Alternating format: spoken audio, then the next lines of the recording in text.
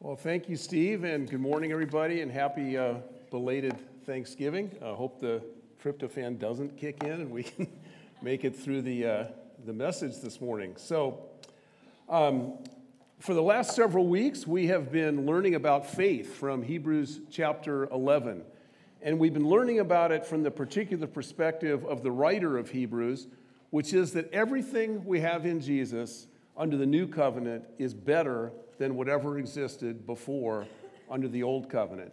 Not that the old covenant was bad, it just wasn't complete, and it represented only a picture of the fullness of what was to come in Christ.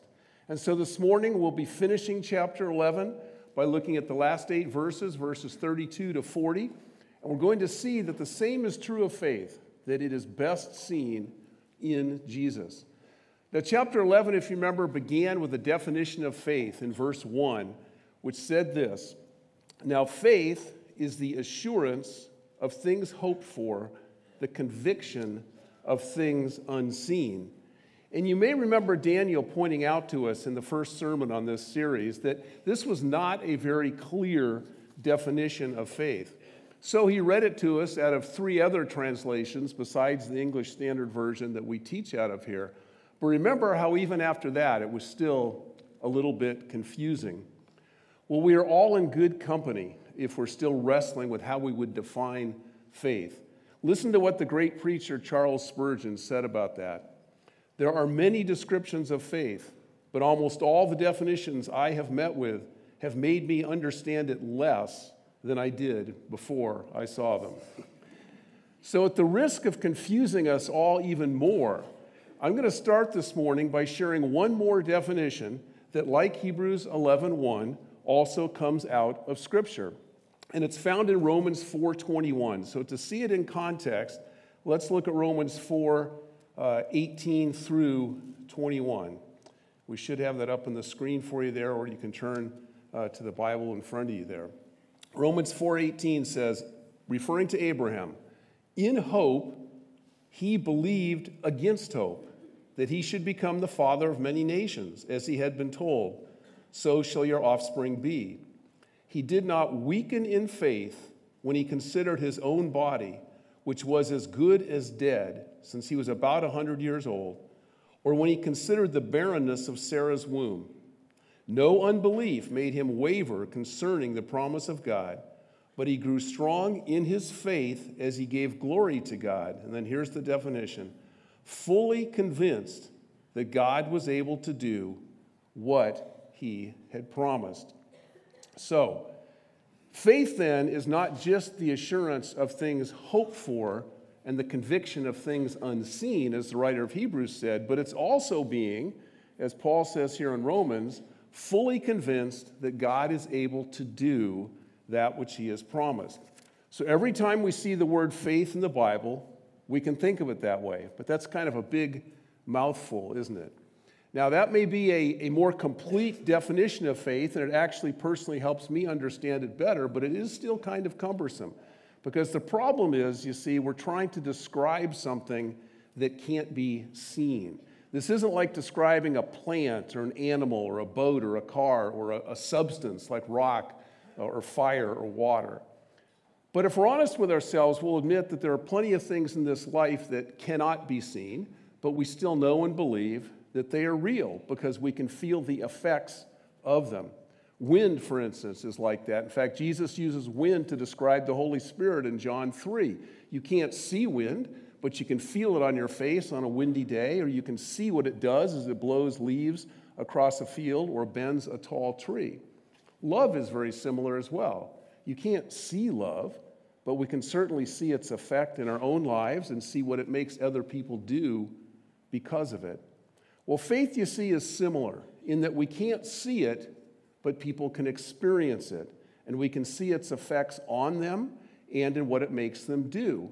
And so it is in seeing those things that we come to understand what faith really is. So we're in a section of the Bible then, Hebrews 11, that explains faith to us by showing us the lives of people of faith. And so we're going to continue our study of faith this morning in that way by looking at verses 32 to 40. And you see, God wants us to have faith. It's an essential part of being a Christian. In fact, you can't be a Christian without it. Romans 5:1 says that we are justified by faith, which means that we are made right in God's sight by faith. Romans 14:23 says that, or 4:23, that whatever does not proceed from faith is sin. Hebrews 11:6 says that without faith, it is impossible to please God. So we need to know what faith is. But you see, since we can't see faith, it is best explained by observing what it does. Or as some have said, faith is better caught than taught. And so, the writer of Hebrews, as he is explaining faith to us in this chapter, doesn't give us a whole lot of theology about faith. Rather, he gives us a whole lot of examples of people who lived lives of faith. In fact, out of 40 verses in this entire chapter, he only gives us one verse, verse 1, of trying to teach what faith is, which again says that it is the assurance of things hoped for, the conviction of things not seen. But then he gives us 39 verses about people of faith and the things that people of faith did because of their faith. And in the last verse, verse 40, he's going to mention that God has provided something even better for us. In fact, God has given us something that is perfect, which, as we're going to see, is the perfection of faith in Jesus Christ. For he is the perfect example of faith, and in him we have perfect faith. Jesus is the one to whom all these Old Testament examples of faith point towards. And so the title of this message then is Faith Perfected. So with that in mind, let's read our 8 verses out of Hebrews 11, starting in verse 32. And what more shall I say? For time would fail me to tell of Gideon, Barak, Samson, Jephthah, of David and Samuel and the prophets, who through faith conquered kingdoms, enforced justice, obtained promises, stopped the mouths of lions, quenched the power of fire, escaped the edge of the sword, were made strong out of weakness, became mighty in war, put foreign armies to flight. Women received back their dead by resurrection. Some were tortured, refusing to accept release, so that they might rise again to a better life. Others suffered mocking and flogging, and even chains and imprisonment. They were stoned, they were sawn in two, they were killed with the sword. They went about in skins of sheep and goats, destitute, afflicted, mistreated, all of whom the world was not worthy, wandering about in deserts and mountains and in dens and caves of the earth. And all these, though commended through their faith, did not receive what was promised, since God had provided something better for us, that apart from us, they should not be made perfect. So, before we go through these verses in more detail, let's make a couple of big picture observations here. It's always important, I think, when we study Scripture to not miss the forest through the trees. It's lots of fun to study the trees, and we do that quite well here, I think, but sometimes there's some messages in the forest as well that we need to see. So the first thing we might notice in a big picture perspective here is that every example listed here is of a person who did something or took action because of faith. And so that tells us that true faith is not just academic or intellectual. It is life-changing. It is belief to the point of acting upon it. Belief to the point of acting upon it. And this helps us understand then what James means in James 2:17 when he says that faith without works is dead. And why he says in the next verse, verse 18, show me your faith apart from works, and I will show you my faith by my works. So while works do not cause faith and do not give us faith, they are the natural result of faith, and they are the evidence of faith. Another big picture thing to note here is the enthusiasm of the writer of Hebrews at this point in the chapter. It's so evident here in the opening verse, verse 32, where he says, and what more shall I say? For time would fail me to tell of. You see, there's a sense here of being overwhelmed with thinking about all these great examples of faith. And it's a reminder to us that there are so many examples of people of faith all throughout history, and that the list of names here in this chapter is not an all-inclusive list. In other words, there are so many more people that there's not enough time to mention them all. That's what he's telling us here. In fact, all of this is pointing towards what the author of Hebrews is going to describe in Hebrews 12:1 as a great cloud of witnesses that surrounds us. But the examples of the lives of faith that we have surrounding us are not just historical, and they're not just from the past. They're also right here from the present. There are great examples of faith right here in this room. Parents who have, by faith, had to deal with the death of a baby. Husbands and wives who, by faith, have had to deal with the loss of a spouse. Men and women who have, by faith, had to deal with the loss of a job and then sometimes wait a long time for a new one. Husbands and wives who have, by faith, been fighting to save their marriage. People of all ages who have, by faith, faced life-threatening diseases and learned to live with life-altering disabilities. And still others who have, by faith, overcome destructive addictions. Now remember, as both Daniel and Ryan were both very careful to point out to us, the faith of all the people listed in this chapter was far from perfect, and they were not perfect people. Each of them also messed up big time and had many failures and had many mistakes. So it also seems like the writer of Hebrews here is looking forward to something, perhaps to sharing something better with us than just all of these historical examples of imperfect faith seen in fallen human beings. And in fact, we see that down in verse 40, with the reference there to there being something better and to being made perfect, that is exactly where he is going. So it's almost as if the Holy Spirit here is guiding the writer, which we know he does, and he's telling him, look, let's hurry up. This is enough time that's been spent on these imperfect examples of faith. Let's get to the perfect example, Jesus, who in Hebrews 12:2 we're going to see is referred to there as the author or founder and perfecter of our faith. So let's look now at some of the closing examples in this chapter of some of the specifically named people of faith that we have next in verse 32, and then we'll go on to look at some of the others where we don't even have their names. But in verse 32, we have Gideon, Barak, Samson, Jephthah, David, and Samuel. The first four, Gideon, Barak, Samson, and Jephthah, all have something in common in that they are all found in the book of Judges, which was a time when Israel had no king. They are all from that time period when, as both Judges 17:6 and 21:5 say, everyone did what was right in their own eyes. So they were from a very spiritually dark time in the history of Israel, which tells us that faith is not dependent on having a faith-friendly culture. Let me repeat that again. Faith is not dependent on having a faith-friendly culture. And that should be very reassuring to us in the time in which we live. Faith cannot be snuffed out by the evil, sinful world around it, or even by the sin in our own lives. In fact, as was true in the case of these four people, faith often shines brighter in the darkness. The faith of Gideon shined during a time when Judges 6:1 said that the people of Israel were doing what was evil in the sight of the Lord, and they were living under the hand of their enemy, the Midianites. But Gideon, by faith, defeated them with an army of only 300 men.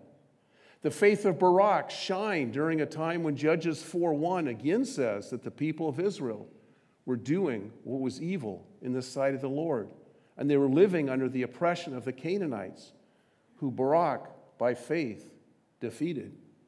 The faith of Jephthah shined even though Judges 11:1-3 says that he was the son of a prostitute and he was hanging out with worthless companions. But by faith, he was used to defeat the Ammonites. The faith of Samson shined even though he was in an illicit relationship with Delilah. God still used him to destroy an awful lot of Philistines. You see, all of these men were plagued by various sins, and they lived in dark times. But God was still able to use them when by faith they made themselves available to him. So faith overcomes both the hindrances of our own sin and the hindrances of the darkness around us. There's something else that all four of these people had in common, despite the sinful world they lived in and despite their own sin. And it's this. If you go back and read the accounts of them in the book of Judges, you will see that despite their own personal inadequacies, each of them very clearly had a moment when they heard from God. And they were called by him to go and do something for him. And after hearing that call, you'll also see then that the Holy Spirit came upon each of them to enable them to do it. So faith believes that the calling of God is also always going to be the enabling of God. Faith knows that God is good and he is not going to call us to do something that he is not also going to also give us the power to do. Well, brothers and sisters, that should really speak to us in 2023, for we have the Word of God given to us here in our Bibles. So we have all the callings of God upon our lives available to us right here in the pages of Scripture. And we all, as New Testament believers, have the Holy Spirit dwelling inside of us to enable us to do whatever God has called us to do, and to do it by faith. So we're without excuse. Every single one of us here can be mightily used by God, wherever we are, to do what he calls us to do. Now, the faith of David stands out to us for a number of reasons, probably most notably because he had the faith to believe that God, through him and a little slingshot, could strike down the mighty Goliath. The faith of David was much like that little boy in the Gospels who gave Jesus his few fish and few loaves of bread and saw it get used to feed thousands. You see, this tells us that God can take whatever little we give him in faith and then use it to do mighty things. So faith believes that God can do a lot with a little and that limited resources are never a problem for him. But another thing about the faith of David is that it enabled him to patiently wait for his turn on the throne of Israel, because it took years from the time God had anointed David to be king before God sovereignly worked to allow him to actually be king. And all during the time, David had plenty of opportunities to dethrone Saul, his predecessor, himself, so that the throne could go to him. But David patiently waited for God to do it. So faith believes that God's will be done no matter what, and that it's best to wait for it to be done and not to jump ahead of God. We also see from this that faith believes that God's power will accomplish God's purposes and that nothing is impossible with God. Then there is the faith of Samuel, who in 1 Samuel 16 was used by God to select David to be the king of Israel after Saul. Even though to Samuel and everyone else, if you read that chapter, David did not appear to be a great candidate for king. There were many people bigger and stronger than he was. But Samuel had faith that God can see the heart and that he saw in the heart of David the right one to be king. And so that's the one that Samuel anointed. So faith knows that God can see things that we can't see. Faith knows that God has all the facts. Faith knows that God knows the beginning from the end, as well as everything in between, such that his will is always going to be what is absolutely best. After Samuel, verse 32 then mentions the prophets, who by faith did all the things mentioned in the next two verses, 33 and 34, like conquered kingdoms, enforced justice, obtained promises, stopped the mouths of lions, quenched the power of fire, escaped the edge of the sword, were made strong out of weakness, became mighty in war, and put foreign armies to flight. Now, just as the writer of Hebrews said, time would fail us if we went through each and every one of these this morning and tried to cover them all. Or if we took the time right now to go through this and try to figure out who each and every person in there is that's being referred to. So we're only going to do a few of them and then look at one thing that they all have in common. But before we do that, let's pause here and note something else. If we remember who chapter 11 has covered so far in the first 31 verses, we'll recall that it was Abel, Enoch, Noah, Abraham, Sarah, Isaac, Jacob, Moses, Joshua, and Rahab. Now, they all came out of the first 6 books of the Bible, from Genesis to Joshua. The 4 people we started with in our section this morning, Gideon, Barak, Samson, and Jephthah, all came out of the book of Judges, which is the 7th book of the Bible. Then David and Samuel can be found in 1st and 2nd Samuel, 1st and 2nd Kings, and 1st and 2nd Chronicles, and David can be found also throughout all the Psalms. And then we have the prophets that are collectively referred to there in verses 32 to 34, and finally all those other nameless people of faith in verses 35 through 38 who come out of most of the rest of the Old Testament. So basically what's going on here is the writer of Hebrews has in one way or another included most of what was then the Bible in this chapter. Do you know what that tells us? That tells us that the entire Bible is a book of faith. And we can't read it or understand it unless we come to it in faith. Faith that it's going to reveal the one true God to us and his plan to redeem people through faith in his Son. And faith that it is going to show us how to follow him. You see, at its core, the Bible is not an academic book or an intellectual book or even a history book, a poetry book, a song book, or a rule book. At its core, this is a faith book that tells us how by faith to find and follow Jesus. Now, one thing that all the people from verse 33 to the end share in common is this: they are all nameless. Sure, we can deduce who some of them may be, but that's not the point. Rather, it is that in their namelessness, we see something else about people of faith. And that is that people of faith are humble. They don't need to be named, because the purpose of a faithful life is to glorify God, not ourselves. A person of faith is not loud or showy. They do not call attention to themselves, and they do not always have to be the center of attention, no matter what their position. They're glad to let others be in the limelight as long as God gets the glory. Now, that kind of person will be viewed, as verse 38 says, as if they are not worthy, because the world does not work that way. You see, the world is all about calling attention to self and self-promotion, almost to the point of self-worship. 1 John 2:16 calls it the boastful pride of life. You see, the person of faith doesn't call us to focus on them. They call us to focus on Jesus. And if there's anything exemplary about their lives, they want it to point us toward Jesus, not themselves. Now let's look at a couple of the examples in here where it is pretty easy to figure out who these people might be. One is at the first part of verse 34, where it says they quenched the power of fire. Most likely this is a reference to Shadrach, Meshach, and Abednego.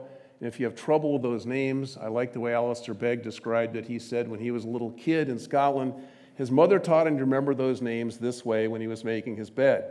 Shake the bed, make the bed, and to bed we go. Okay? Shake the bed, make the bed, and to bed we go. Shadrach, Meshach, and Abednego. And we find them back in Daniel 3, verses 16 through 18. They are the ones who refused to bow down and worship the gold statue of King Nebuchadnezzar. And as a result, they were thrown into the fiery furnace. And as we know, if you read that account, there was a fourth one who appeared with them in the furnace, whose appearance even Nebuchadnezzar said was like the son of the gods. But on the subject of faith, the thing to note about these three men is what they said back to the king in Daniel 3:16 through 18, when he asked them how their God was going to deliver them from the fire.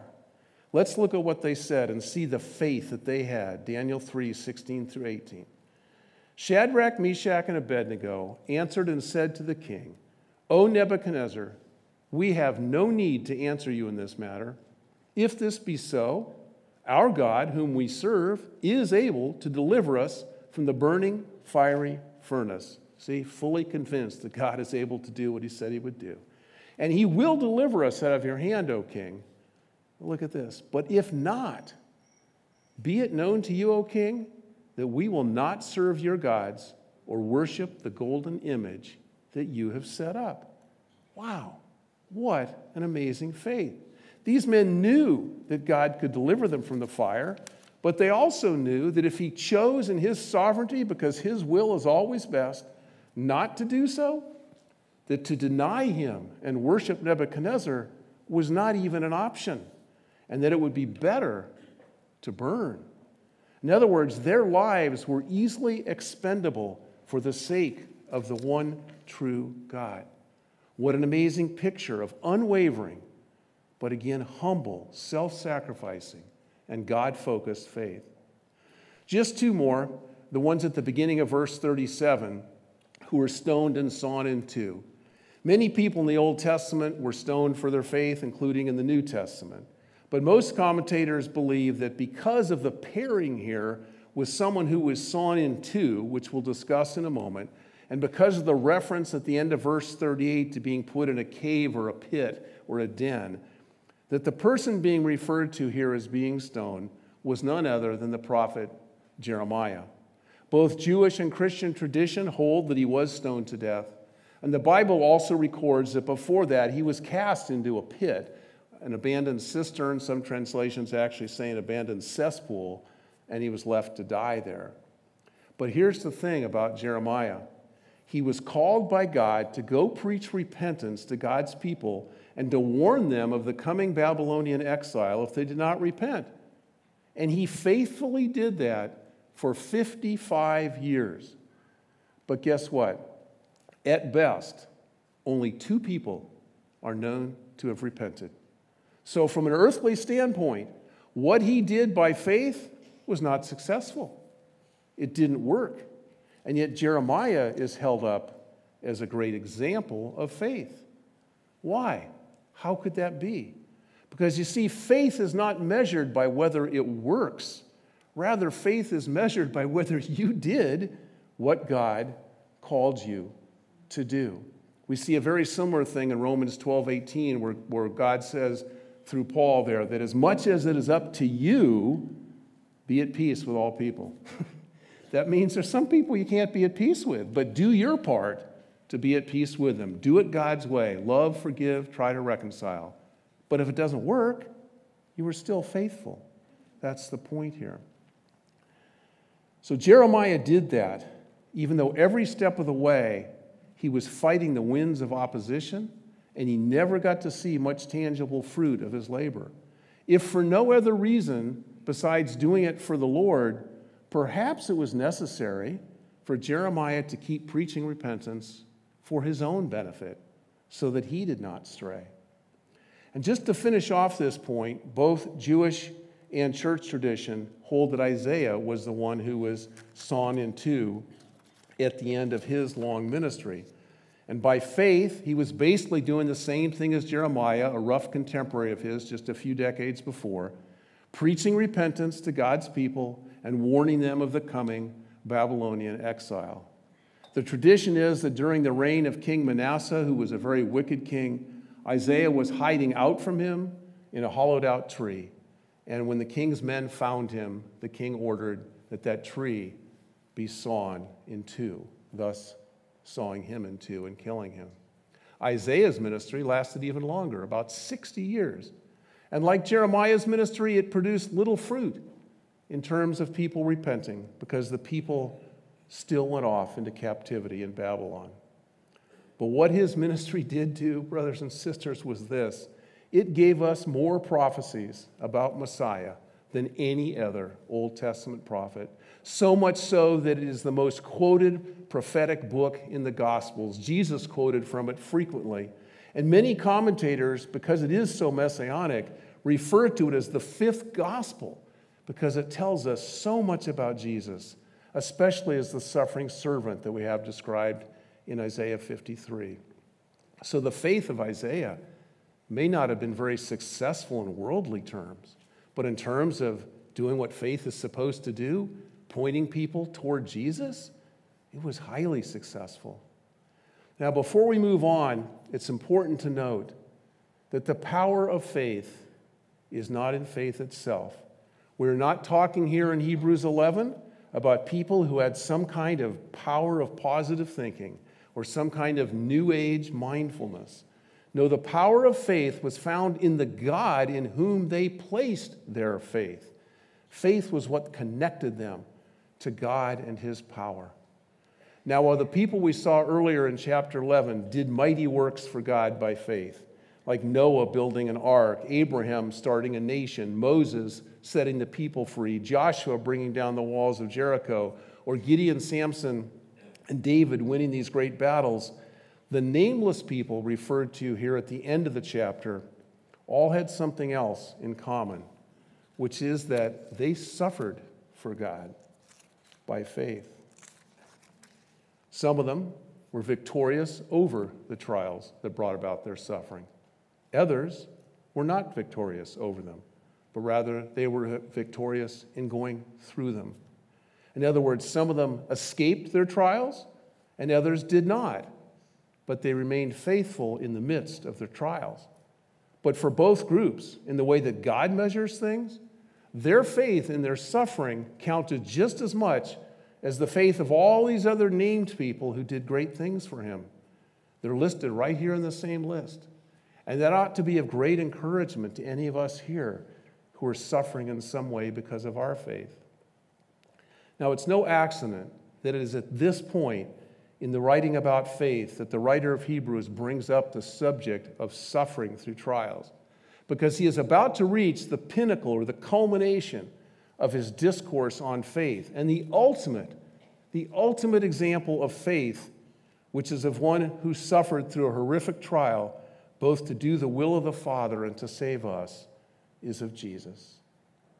Jesus, the one whom the writer of Hebrews is going to refer to in Hebrews 12:2 in this way, looking to Jesus, the founder and perfecter of our faith, who for the joy set before him endured the cross, despising the shame, and is seated at the right hand of God.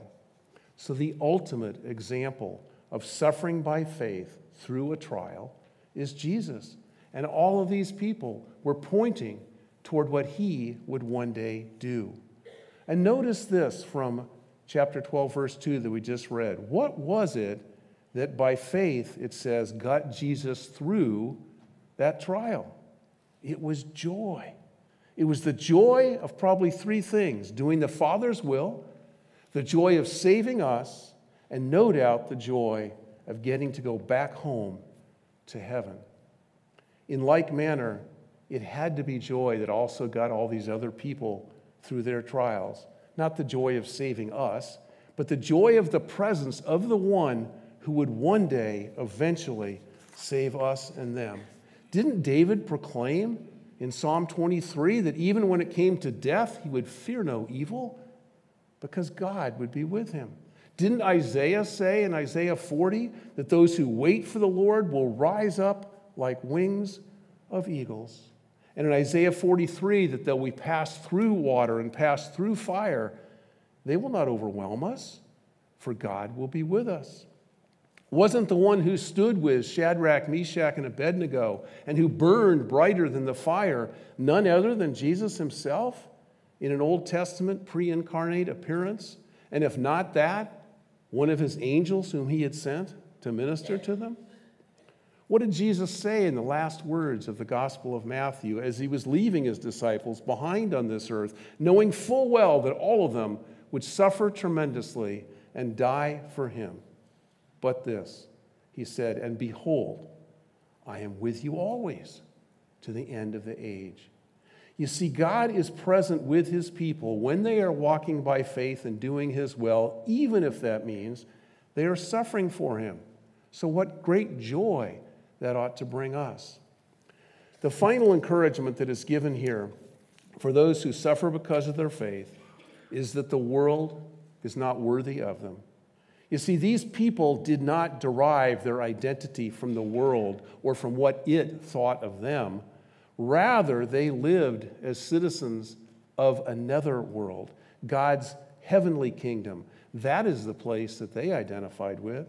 You know, the world often criticizes Christians, people of faith, by saying that they are so heavenly minded that they're of no earthly use. But the truth is that in God's eyes, you and I are of no earthly good until we become heavenly minded. Now, for the culmination of all that this has been pointing towards, verse 39 of our text tells us that none of these people in chapter 11 received the fulfillment of what was promised, meaning they were all looking forward to it by faith. And verse 40 says that God has provided something better for us as New Testament believers, which actually makes us perfect, which in context must be referring to a perfect faith. Now, since the Old Testament points toward Christ, and the writer of Hebrews moves to Christ in the first two verses of the next chapter, chapter 12, this something better, this something perfect that he's talking about here has to be none other than Jesus himself. So there's two things we need to unpack from that here before we close. The first is that in contrast with all the people of faith mentioned in chapter 11, Jesus lived a life of perfect faith. And the second is that as people who are in him, which is part of what it means to be a Christian, God sees us as also having perfect faith. Isaiah himself wrote in Isaiah 61:10 that Messiah would clothe his people in robes of righteousness. Remember how Daniel and Ryan kept reminding us that all of the people listed here also were flawed and failed in some things quite miserably, so much so that Daniel even said that we could not only refer to this chapter as the hall of faith, but also as the hall of failure.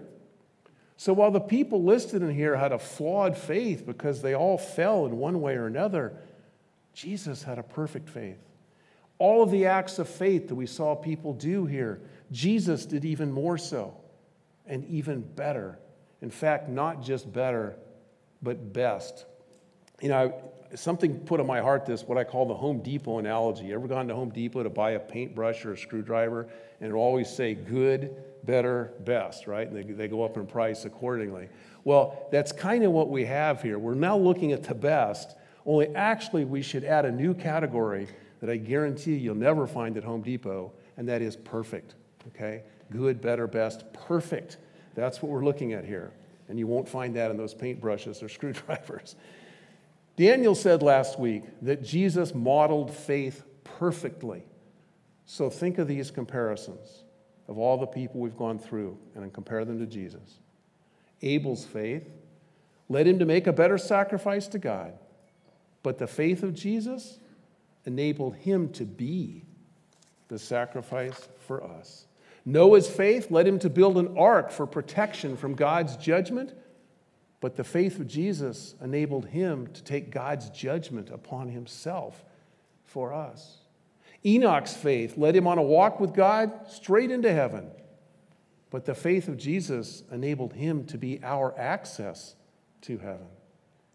Moses' faith led him to set his people free from slavery to Egypt, but the faith of Jesus enabled him to set us free from slavery to sin.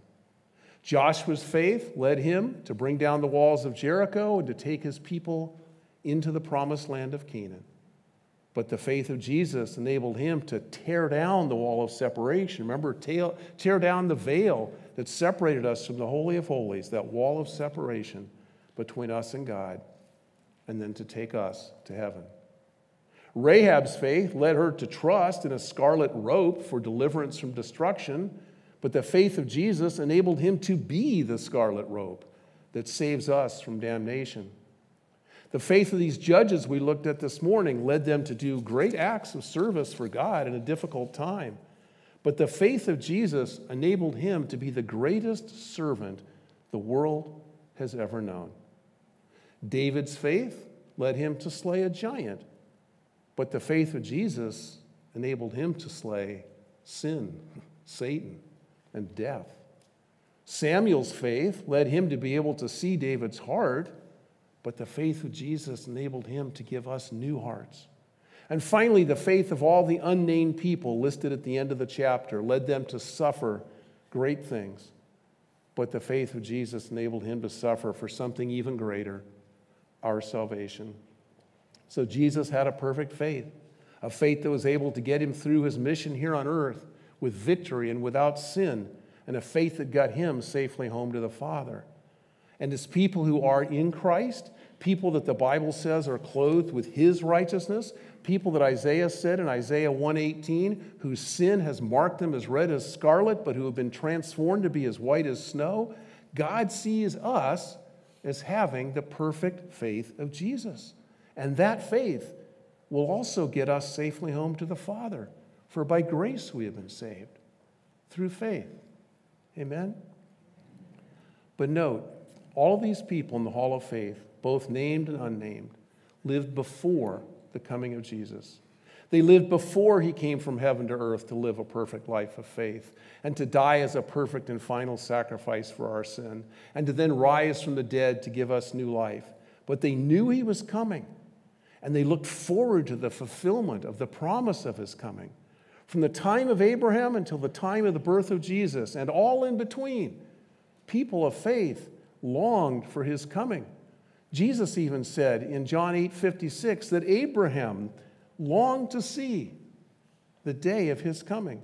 Job said in Job 19:25, "For I know that my Redeemer lives, and at the last he will stand upon the earth." Luke 2:25 tells us that a righteous and devout man, Simeon, who was at the temple the day that Joseph and Mary took the baby Jesus in with them when they made a purification offering of 2 turtle doves, that this man, Simeon, was waiting for the consolation of Israel, and he got to see him.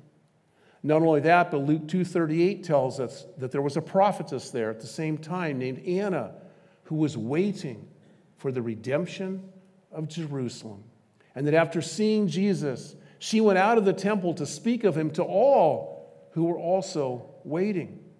So in faith, all of these people, lots of people, over hundreds of years, participated in things that pointed toward his coming, like temple worship, sacrifices, feasts, and Passover, which were all part of the Old Covenant.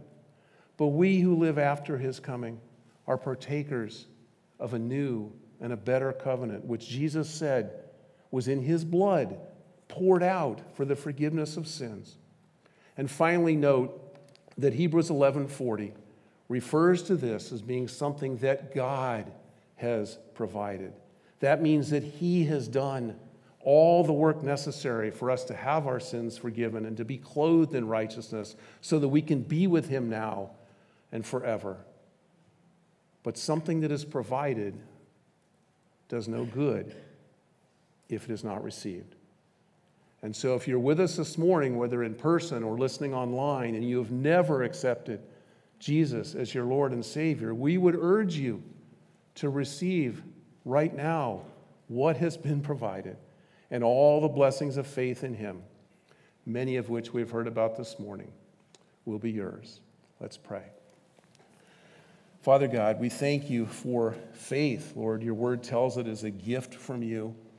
Lord, I pray you would continue to pour it out on this place and the people of this place, and even the people, Lord, yet to bring the people of faith together here from all tribes, tongues, and nations, that we might gather together in faith to worship you, to sing praises to you, this one, the God who has provided it all in and through his Son, Jesus. And it's to him we point and to him whom we give the glory. Amen.